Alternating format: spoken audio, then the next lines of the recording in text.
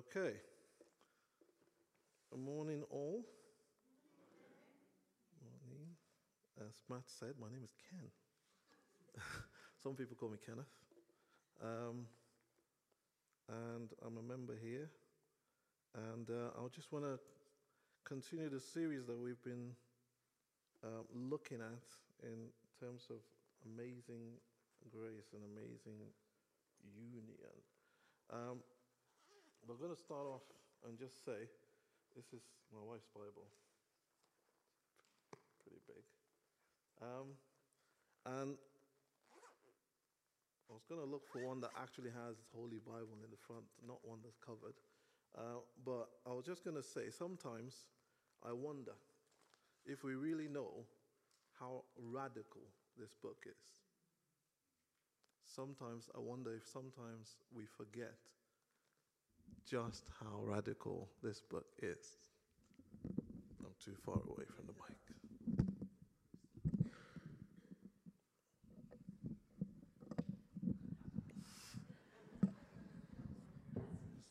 Sorry. I can be shorter if you want. It's not. Is that better? Yeah, that's cool. Thank you. There we go. All right. Technical problems all resolved. Thank you very much. Appreciate you. So sometimes I wonder if we really understand how radical this is. Do we really realize how challenging it is to actually live by what's in this book? And today, really, what I want to do is I want to remind us of what it says, and I want to challenge us to do it. That's what I want to do. Okay? Now, these days, it just seems like we literally cannot agree on anything, right? Everywhere we look, social media, in-person meetings, etc., we just find a lot of division, right? Division seems to be literally the only thing that we can actually agree on, is the fact that everybody's taking sides and everybody's on different sides. So today I want to talk about our common union. Now, what common union am I referring to, you might ask? Over there, hiding in the middle, stand up. Come on, you could do it. Stand up. There you go.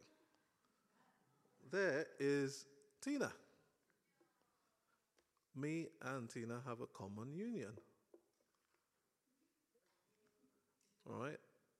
And the common union that we have is not the fact that we both originate from Africa, even though we have that in common. But that's not the union I want to talk about. There's another union that we have in common. And you can sit down when you want now. If you want, yeah. About 16 years ago, we entered into a common union. We stood in front of a crowd of witnesses and said certain vows to each other. Interestingly, each year after that, on the anniversary of that date, which she never allows me to forget, we come together, we remind each other, she mostly reminds me, of the vows that we took, and we celebrate the union that we have in common. Yeah, it is nice. Yeah. Now, they say, after you've been married for some time, and we've been married for quite a while. Yes, I know it's 16 years. Is it 17 now?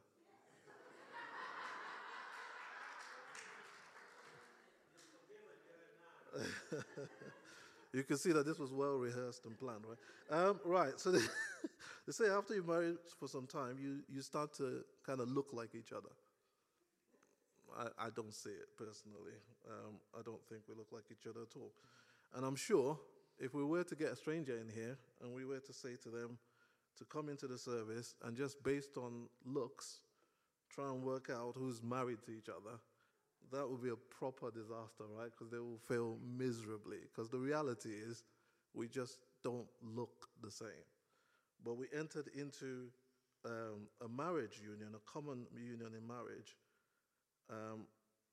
by choice.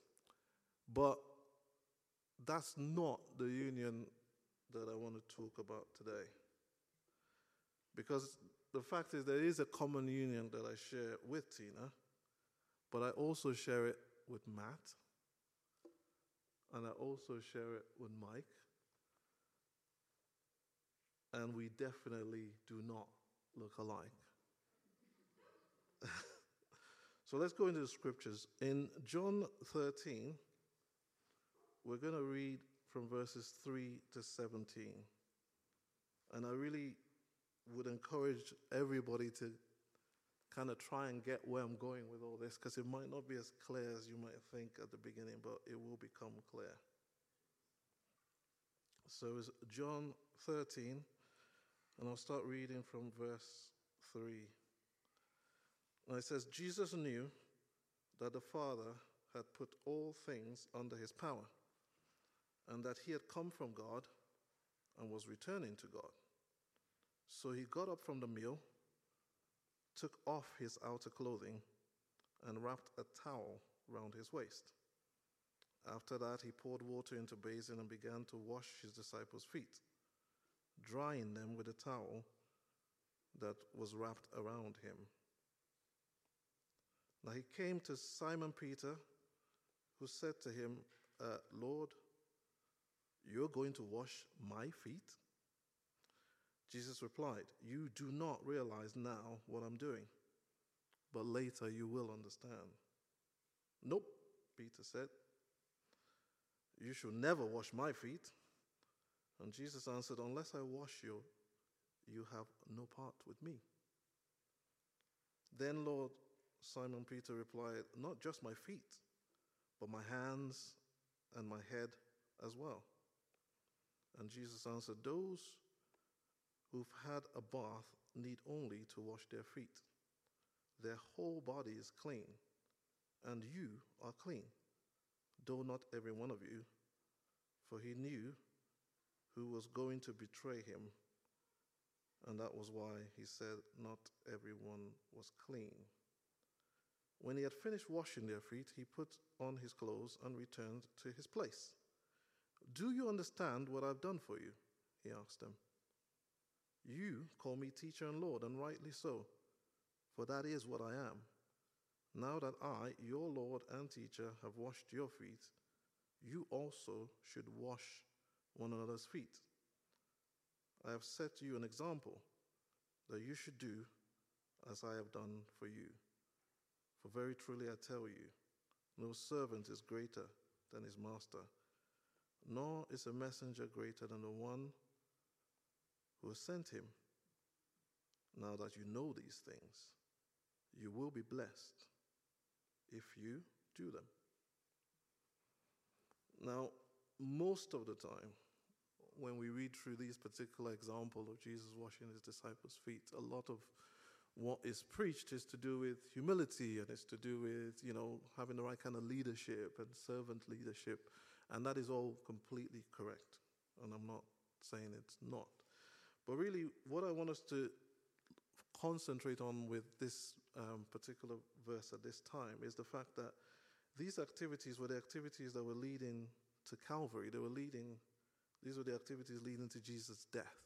So Jesus here was saying he's giving us an example for us to follow. But what is the example? Is the example for us to wash each other's feet? I don't think that's, it wasn't a practical thing. It wasn't saying, oh, do this as well. He washed their feet and asked us to follow in the same example. And what is he asking us to do? So remember what I said at the very beginning. We're going to talk about something that's a bit radical.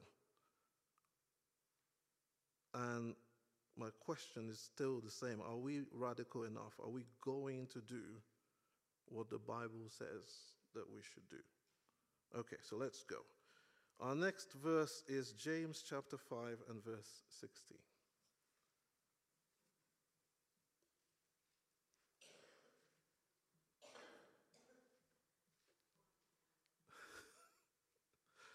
So James 5:16 says, "Therefore, confess your sins to each other and pray for each other so that you may be healed. The prayer of a righteous person is powerful and effective." Therefore, confess your sins to each other and pray for each other so that you may be healed. Now, anyone who's attended our Monday prayer meeting knows that we definitely fulfill that latter part, right? We pray for each other every week. I believe maybe even every day we pray for each other. But what about the first part of those instructions? It says, confess your sins to each other. Do we confess our sins to each other? Now I know it's getting a bit quiet in the room now, so before you all start looking at me like I've lost it, and before you start thinking, hang on, where is he getting his theology from?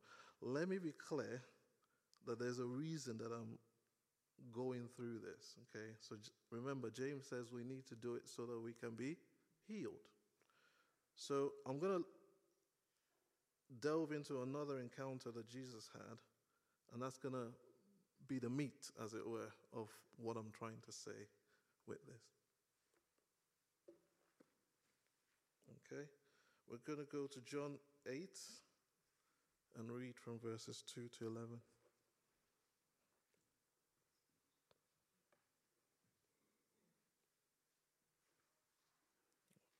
So it says, at dawn, he appeared again in the temple courts, where all the people gathered around him, and he sat down to teach them. The teachers of the law and the Pharisees brought in a woman caught in adultery. They made her stand before the group and said to Jesus, "Teacher, this woman was caught in the act of adultery.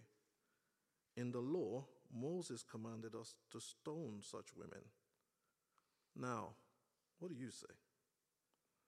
They were using this question as a trap in order to have a basis for accusing him. But Jesus bent down and started to write on the ground with his finger. When they kept on questioning him, he straightened up and said to them, "Let any one of you who is without sin be the first to throw a stone at her." Again, he stooped down and wrote on the ground. At this, those who heard began to go away, one at a time, the older ones first, until only Jesus was left with the woman still standing there. Jesus straightened up and asked her, "Woman, where are they?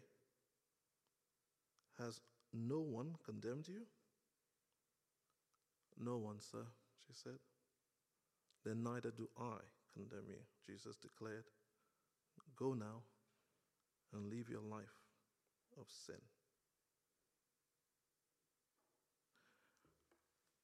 Now, in this encounter, the lady we see here was brought to Jesus. And the people who brought her to Jesus, they were trying to trap him, right? And they were accusing this lady. And so she was chased by the crowd as they brought her through to Jesus.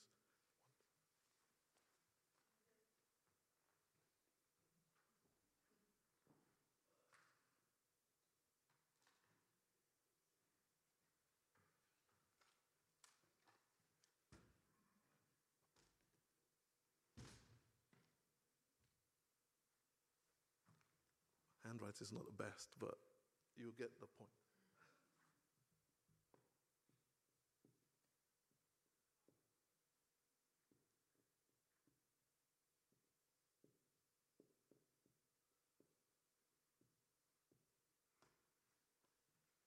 Sinner, adulterer. That's what they were saying. That's how they were condemning her. You see, the crowd will always condemn you. They will call you sinner. They will call you adulterer. They will not say a woman who committed adultery. Because they want to use your sin to define you. And we all know that the wages of sin is death. So the crowd will always want to drive you towards death, towards destruction. And that's what they were doing with this lady. Right? Now the thing is, as humans, our flesh will always want to do something when we sin. And that's because of pride. So when we sin, because of pride, this is what our flesh would want to do.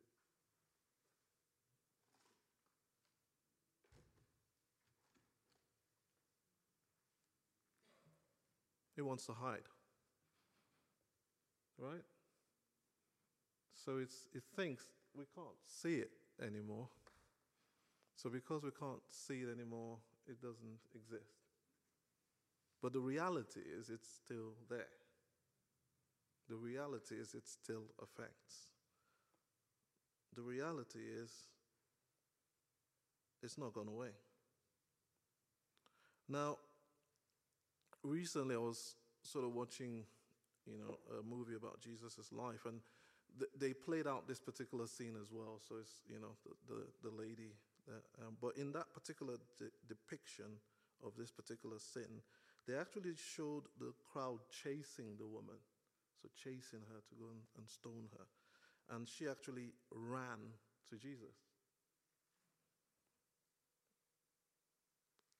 I wonder what happens if when we sin, we run to Jesus. The reality is we want to run away from Jesus. But what happens when we run to Jesus? So as you can see from the passage, when we run to Jesus, what does he do? Right? Because the reality of the matter was when we try to hide our sin, when we try to cover our sin, we end up remaining in condemnation even of ourselves. Even when there's no crowd, when nobody knows about it, even we know about it, and we start to condemn ourselves.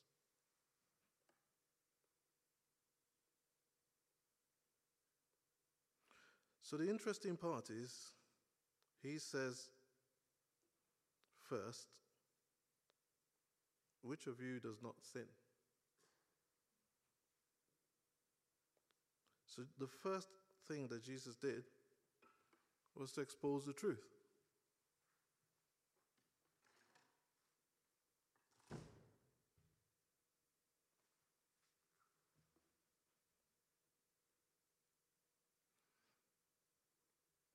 Sin only leads to death if there's no cure for that sin. And Jesus was the only one that was actually qualified to condemn this woman. But instead, he says, where are they? Has no one condemned you?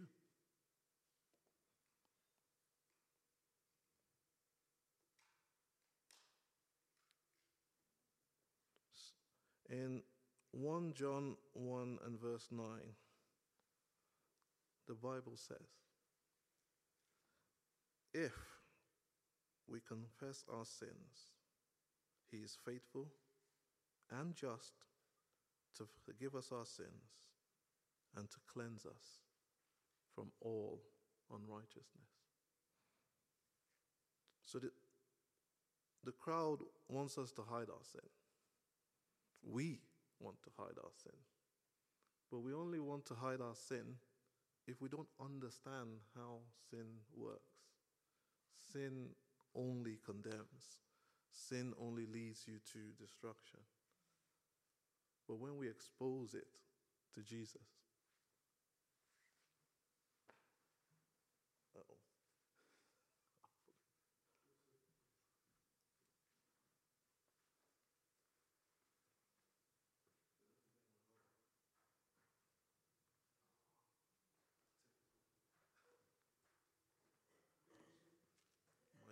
tissue. But what happens is when we confess our sins, He's faithful and just to forgive us. It says in 1 John 1:9. Oh, fabulous. Thank you very much. Thank you. And that's really the truth of the matter, is that when we go to Jesus, that's what happens.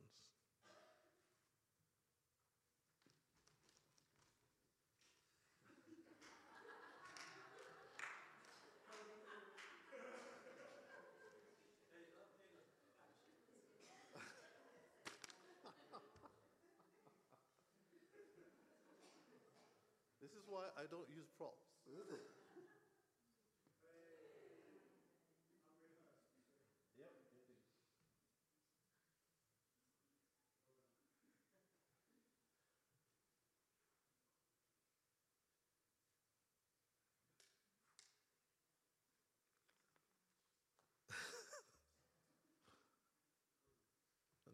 That's going to wind Tina up now because she likes things being very clean. So.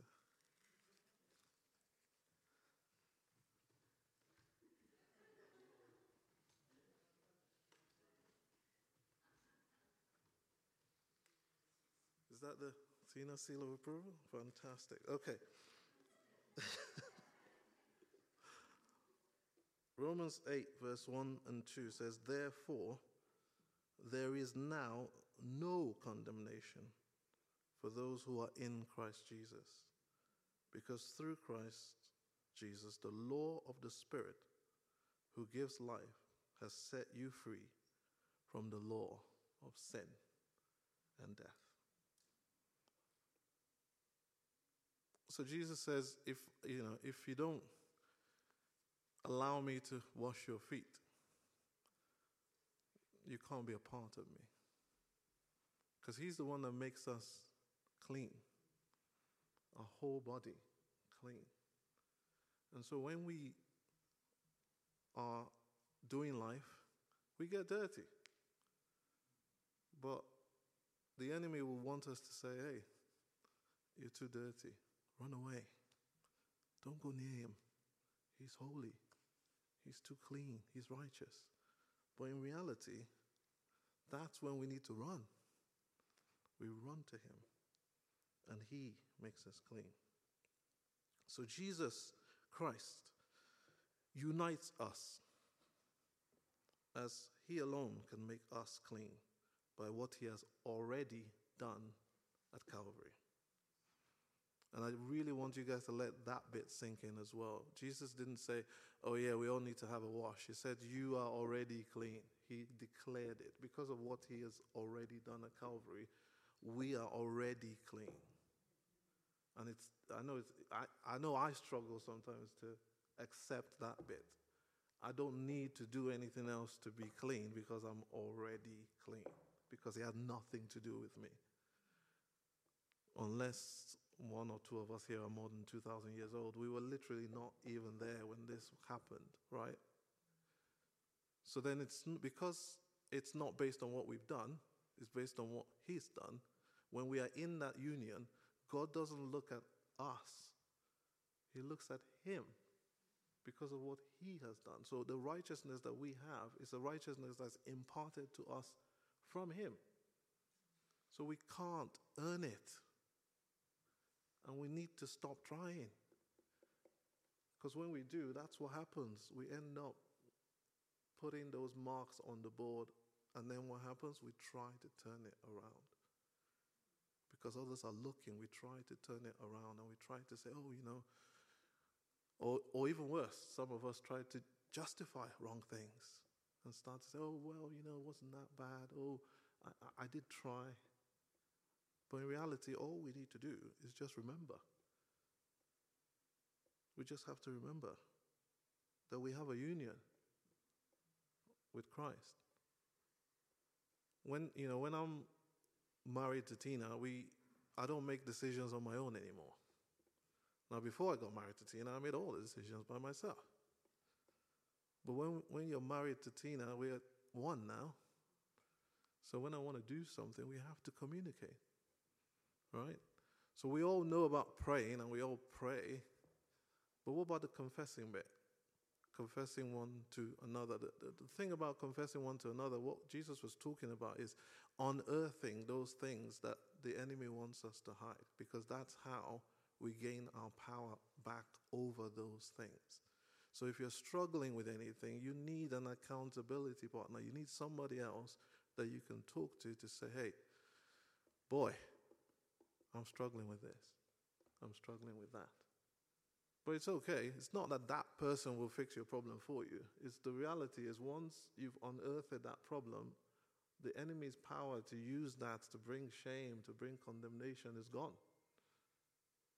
And now Jesus can step in and he can work with you to get clean again. He alone makes us clean.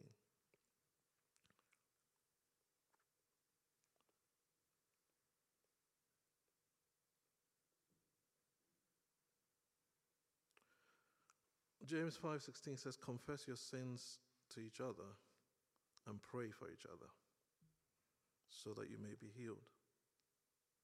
The prayer of a righteous person is powerful and is effective. The prayer of a righteous person is powerful and is effective. I've made that commitment in terms of with prayer, right?